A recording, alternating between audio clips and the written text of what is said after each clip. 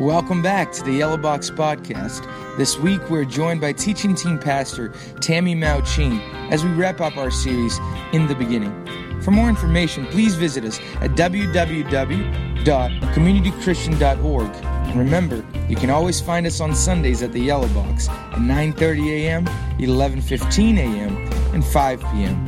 We hope to see you there.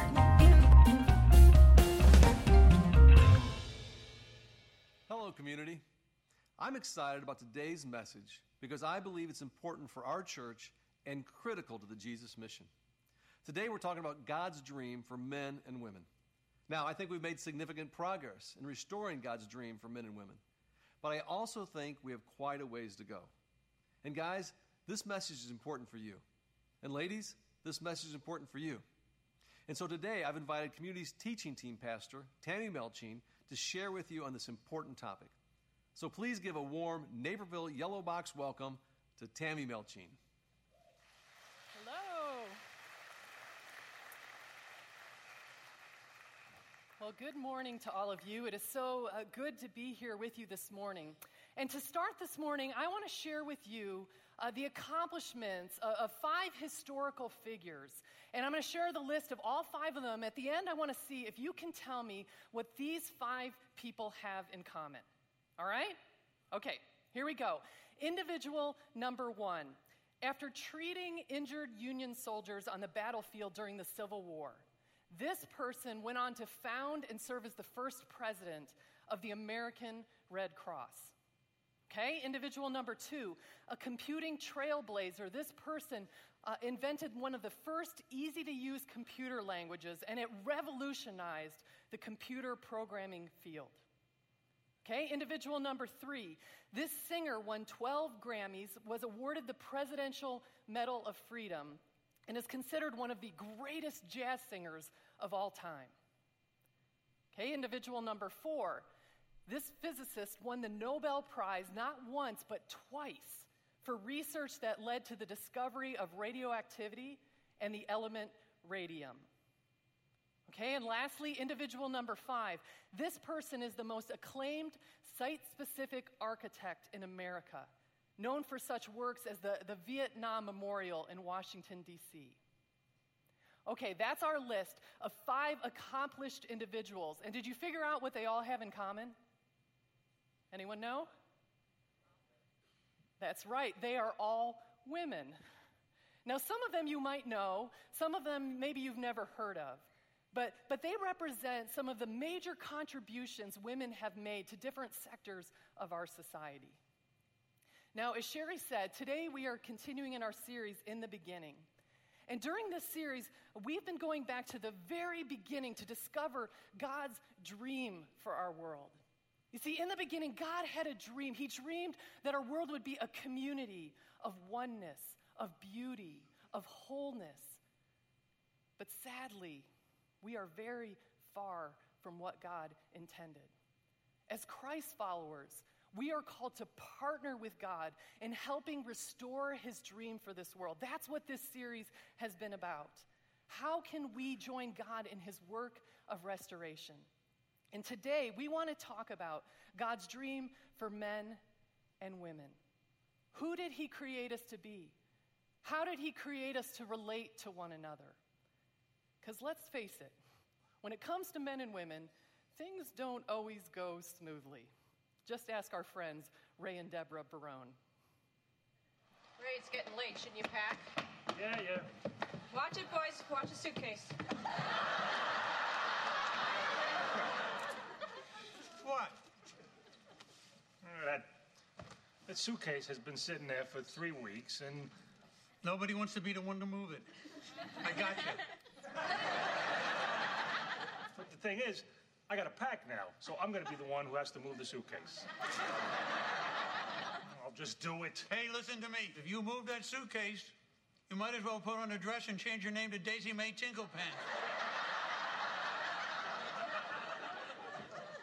Ray, you gotta leave soon. Are you gonna get ready? Yes. Yes, I am.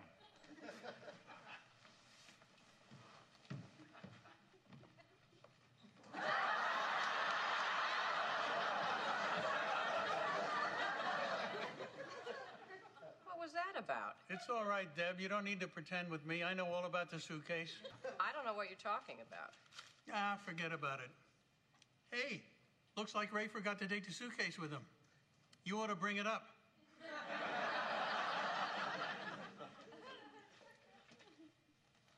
He had 3 weeks. Why did they move that thing? 3 weeks. At first I thought he was just clueless, but if he talked to you about it, he knew what he was doing. Well, aren't you doing the same thing? No, this is completely different. I have to do everything around this house. If I don't do it, it doesn't get done. Well, that's because... Now, take it easy. That's how it's supposed to be.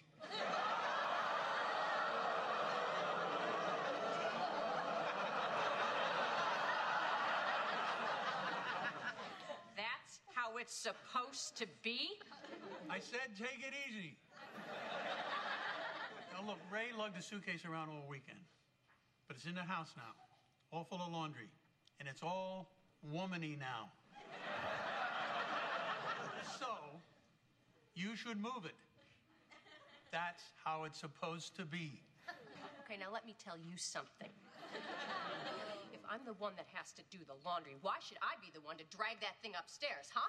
Isn't the man supposed to carry stuff? Isn't that the manly thing to do? Isn't that how that's supposed to be? Obviously, you spent a lot more time thinking about this than I have.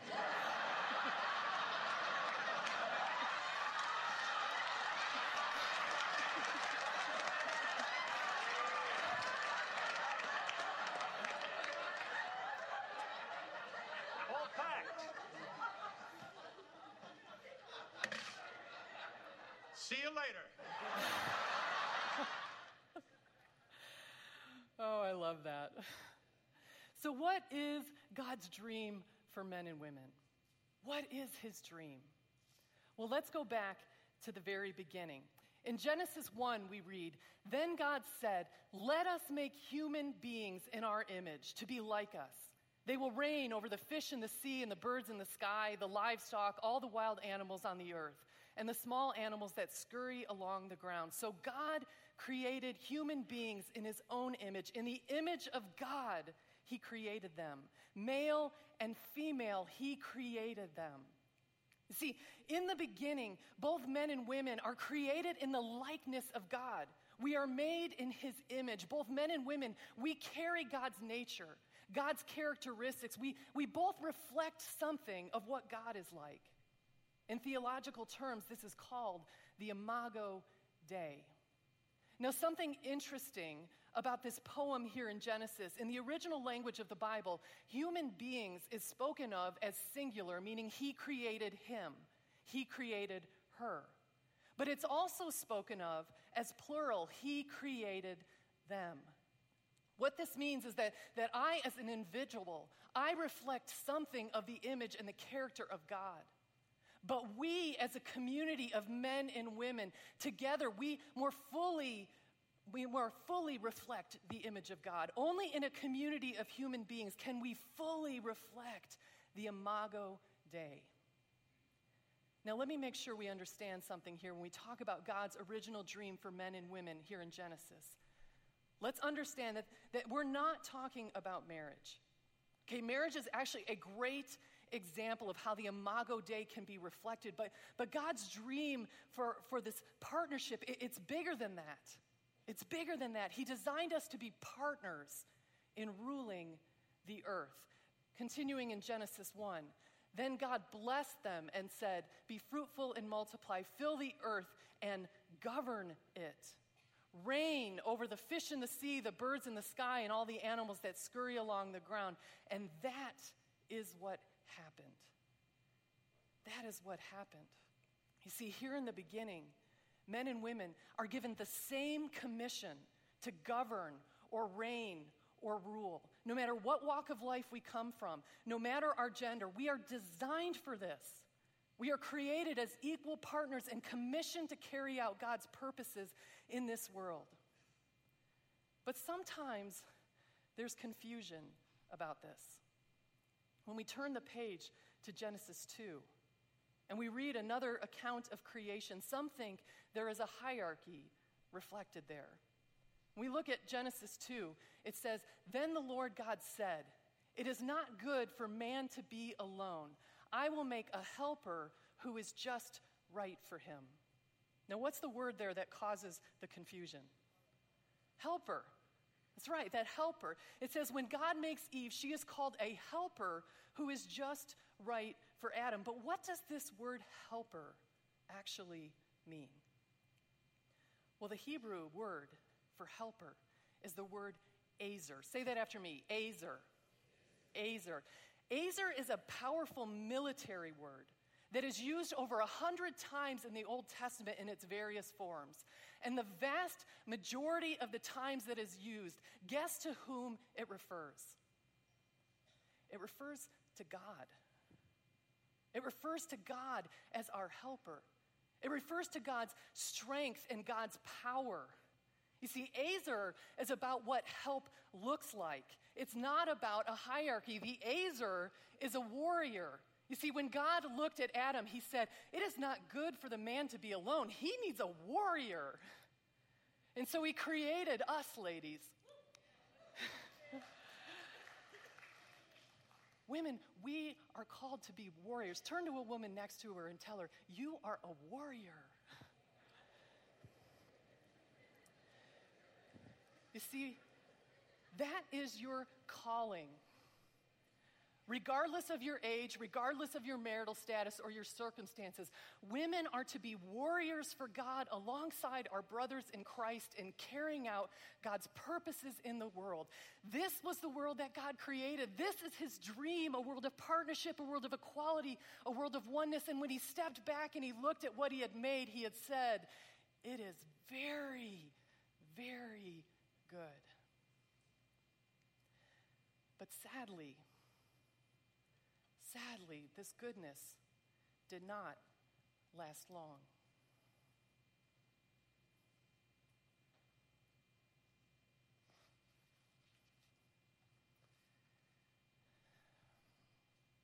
See, when Adam and Eve sin, they shatter God's dream for people. I mean, not only did sin separate us from God, sin also had consequences in our relationship with one another. When God says this to Eve, "Your desire will be for your husband, and he will rule over you," he's not saying what was intended. He's not saying how things are supposed to be. He's describing what has now happened.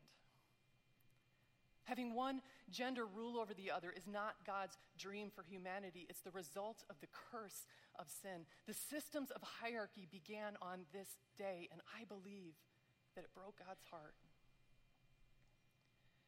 Sadly, we still experience the effects of the curse to this day.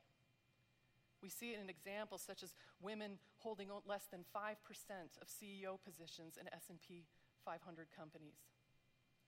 We see it in approximately 63 million girls who are denied the right to education around our world. The UN estimates that as many as 200 million girls are missing from this world. 200 million girls missing because they were killed or aborted or abandoned simply because they were girls. The effects of the fall and the curse continue. We see it everywhere. Hi, Erin. Hi. Okay, so I'm going to just give you some actions to do. And just do the first thing that comes to mind. Show me what it looks like to run like a girl.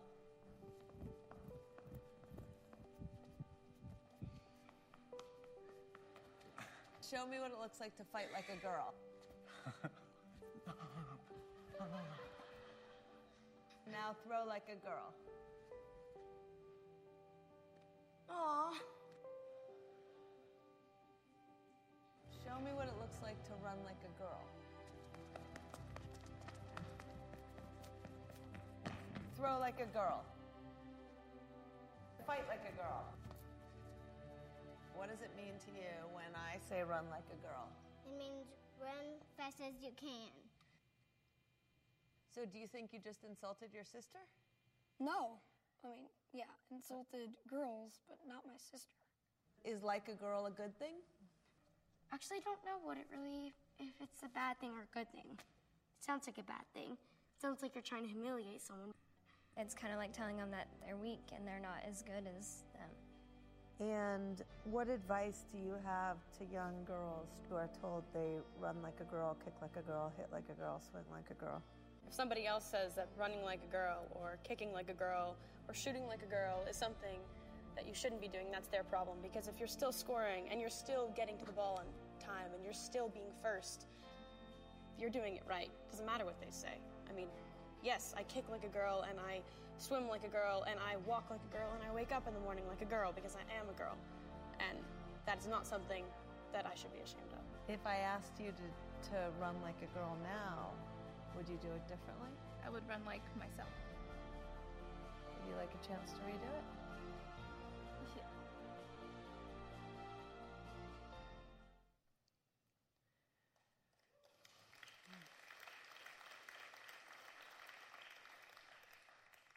How did like a girl come to be synonymous with less than or weaker than when it's supposed to mean like a warrior? You know, sadly, the effects of the curse aren't something that just have happened out there. They've happened in here. Throughout history, the church has fallen into patterns of hierarchy and limited opportunities for women to fully express the Imago Dei. I mean, too often the church has sidelined its warriors and not allowed them to lead or to teach. Too often the church has lived by the curse and not the dream. And in doing so, it's like we've tried to carry out the purposes of God without the use of one of our perfectly functioning good arms. You know, as a woman in vocational ministry, there are times when I've experienced the curse. There are times when I've sat at the table with male pastors who made it very clear that they didn't think I belonged there.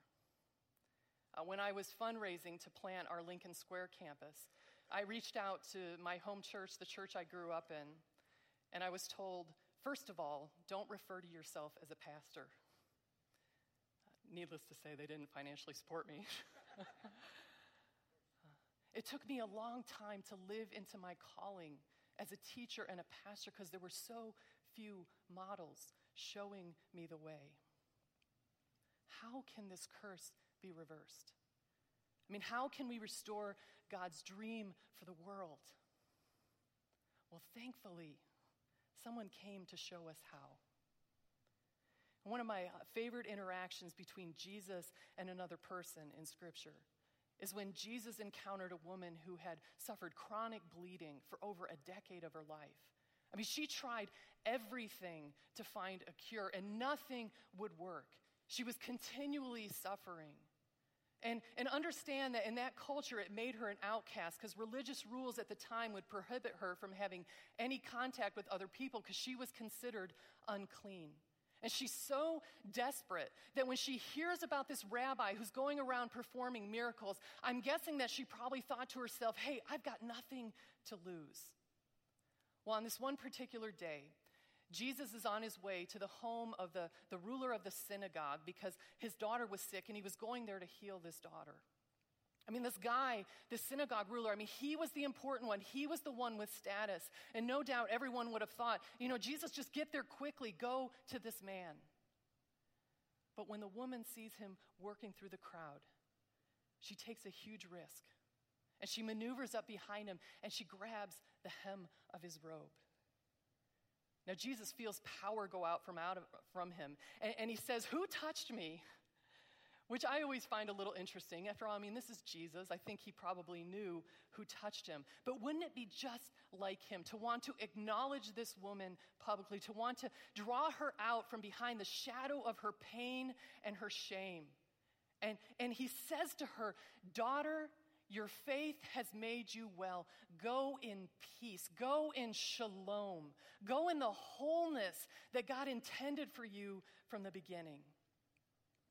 See, Jesus took time to acknowledge this woman, to heal this woman. He offered her dignity and love. But this was just consistent with how Jesus repeatedly elevated women. In a culture that was steeped in the curse, where women were often only considered at best property, Jesus treats women according to the dream, according to the way that God always intended. I mean, Jesus, he first reveals himself as the Messiah to a woman. Women were included in his extended group of disciples. I mean, women like Mary of Bethany were permitted to sit at his feet and learn alongside of the male disciples. I mean, something unheard of in that culture. When Jesus rose from the dead, he first appeared to a woman, even though in that day, her testimony wouldn't even have held any ounce of power or credibility in a court of law. You see, to Jesus, like a girl would mean a person who is worthy of dignity and honor and respect, one who is created equally in the image of God. I mean, Jesus came to restore God's dream for the world, and that includes restoring God's dream for men and for women.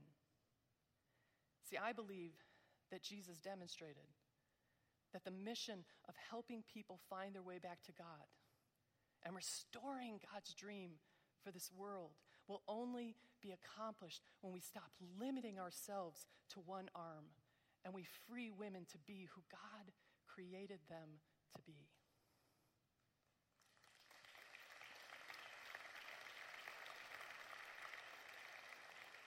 Jesus came to restore God's dream for men and women. The early Christian leaders, they saw that. They knew that. That's why Paul says this.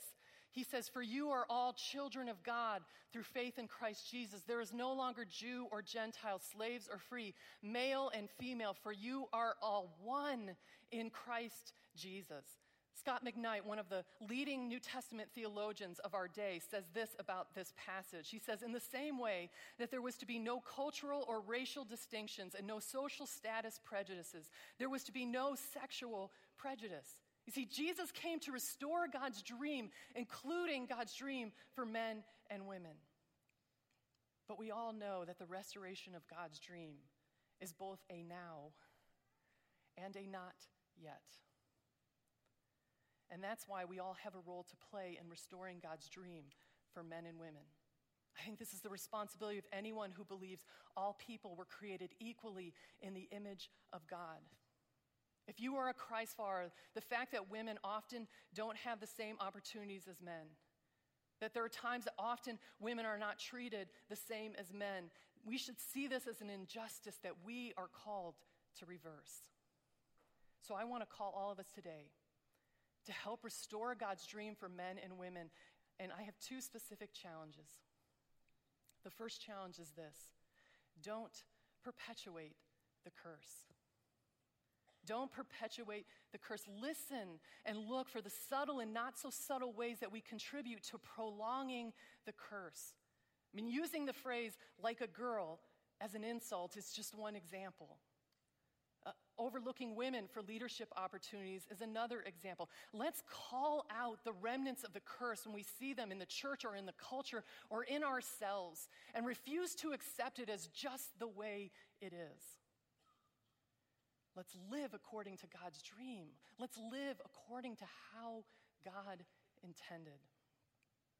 And challenge number 2 is partner to restore God's dream.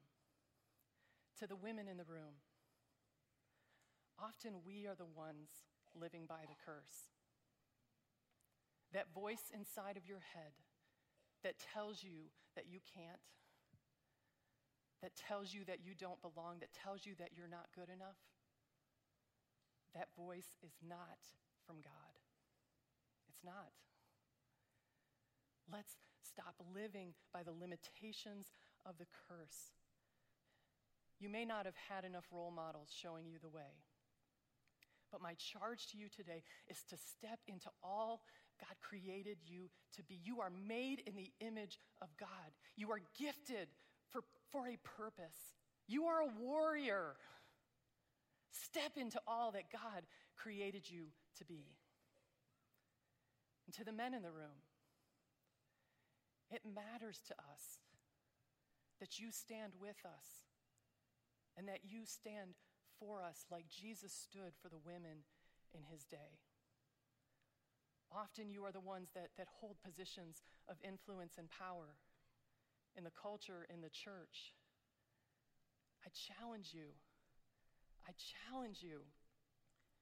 to use your position to help restore the dream of God. Listen to your sisters. Speak up for them. Advocate for them.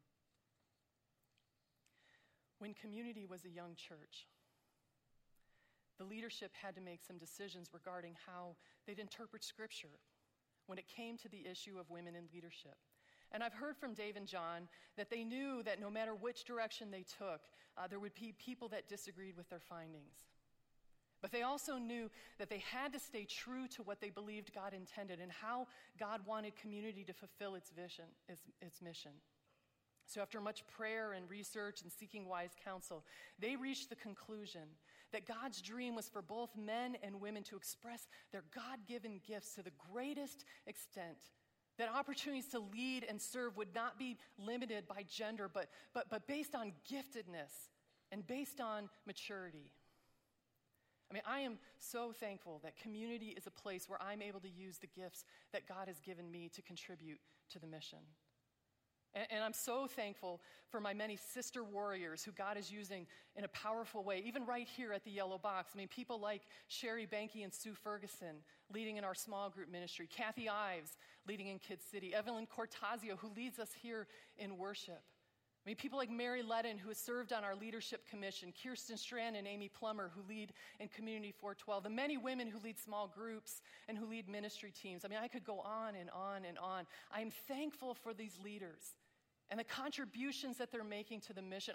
I'm grateful for the strides we've made in restoring God's dream for men and women. But we still have a long way to go.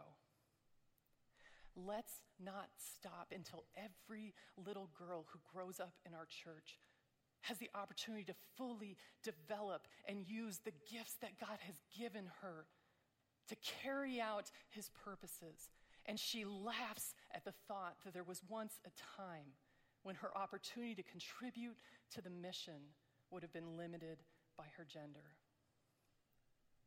God has a dream for our world. Let's join him in restoring it. Pray with me.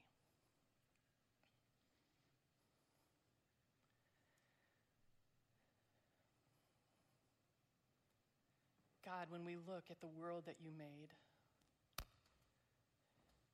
it is just an unbelievable place of beauty.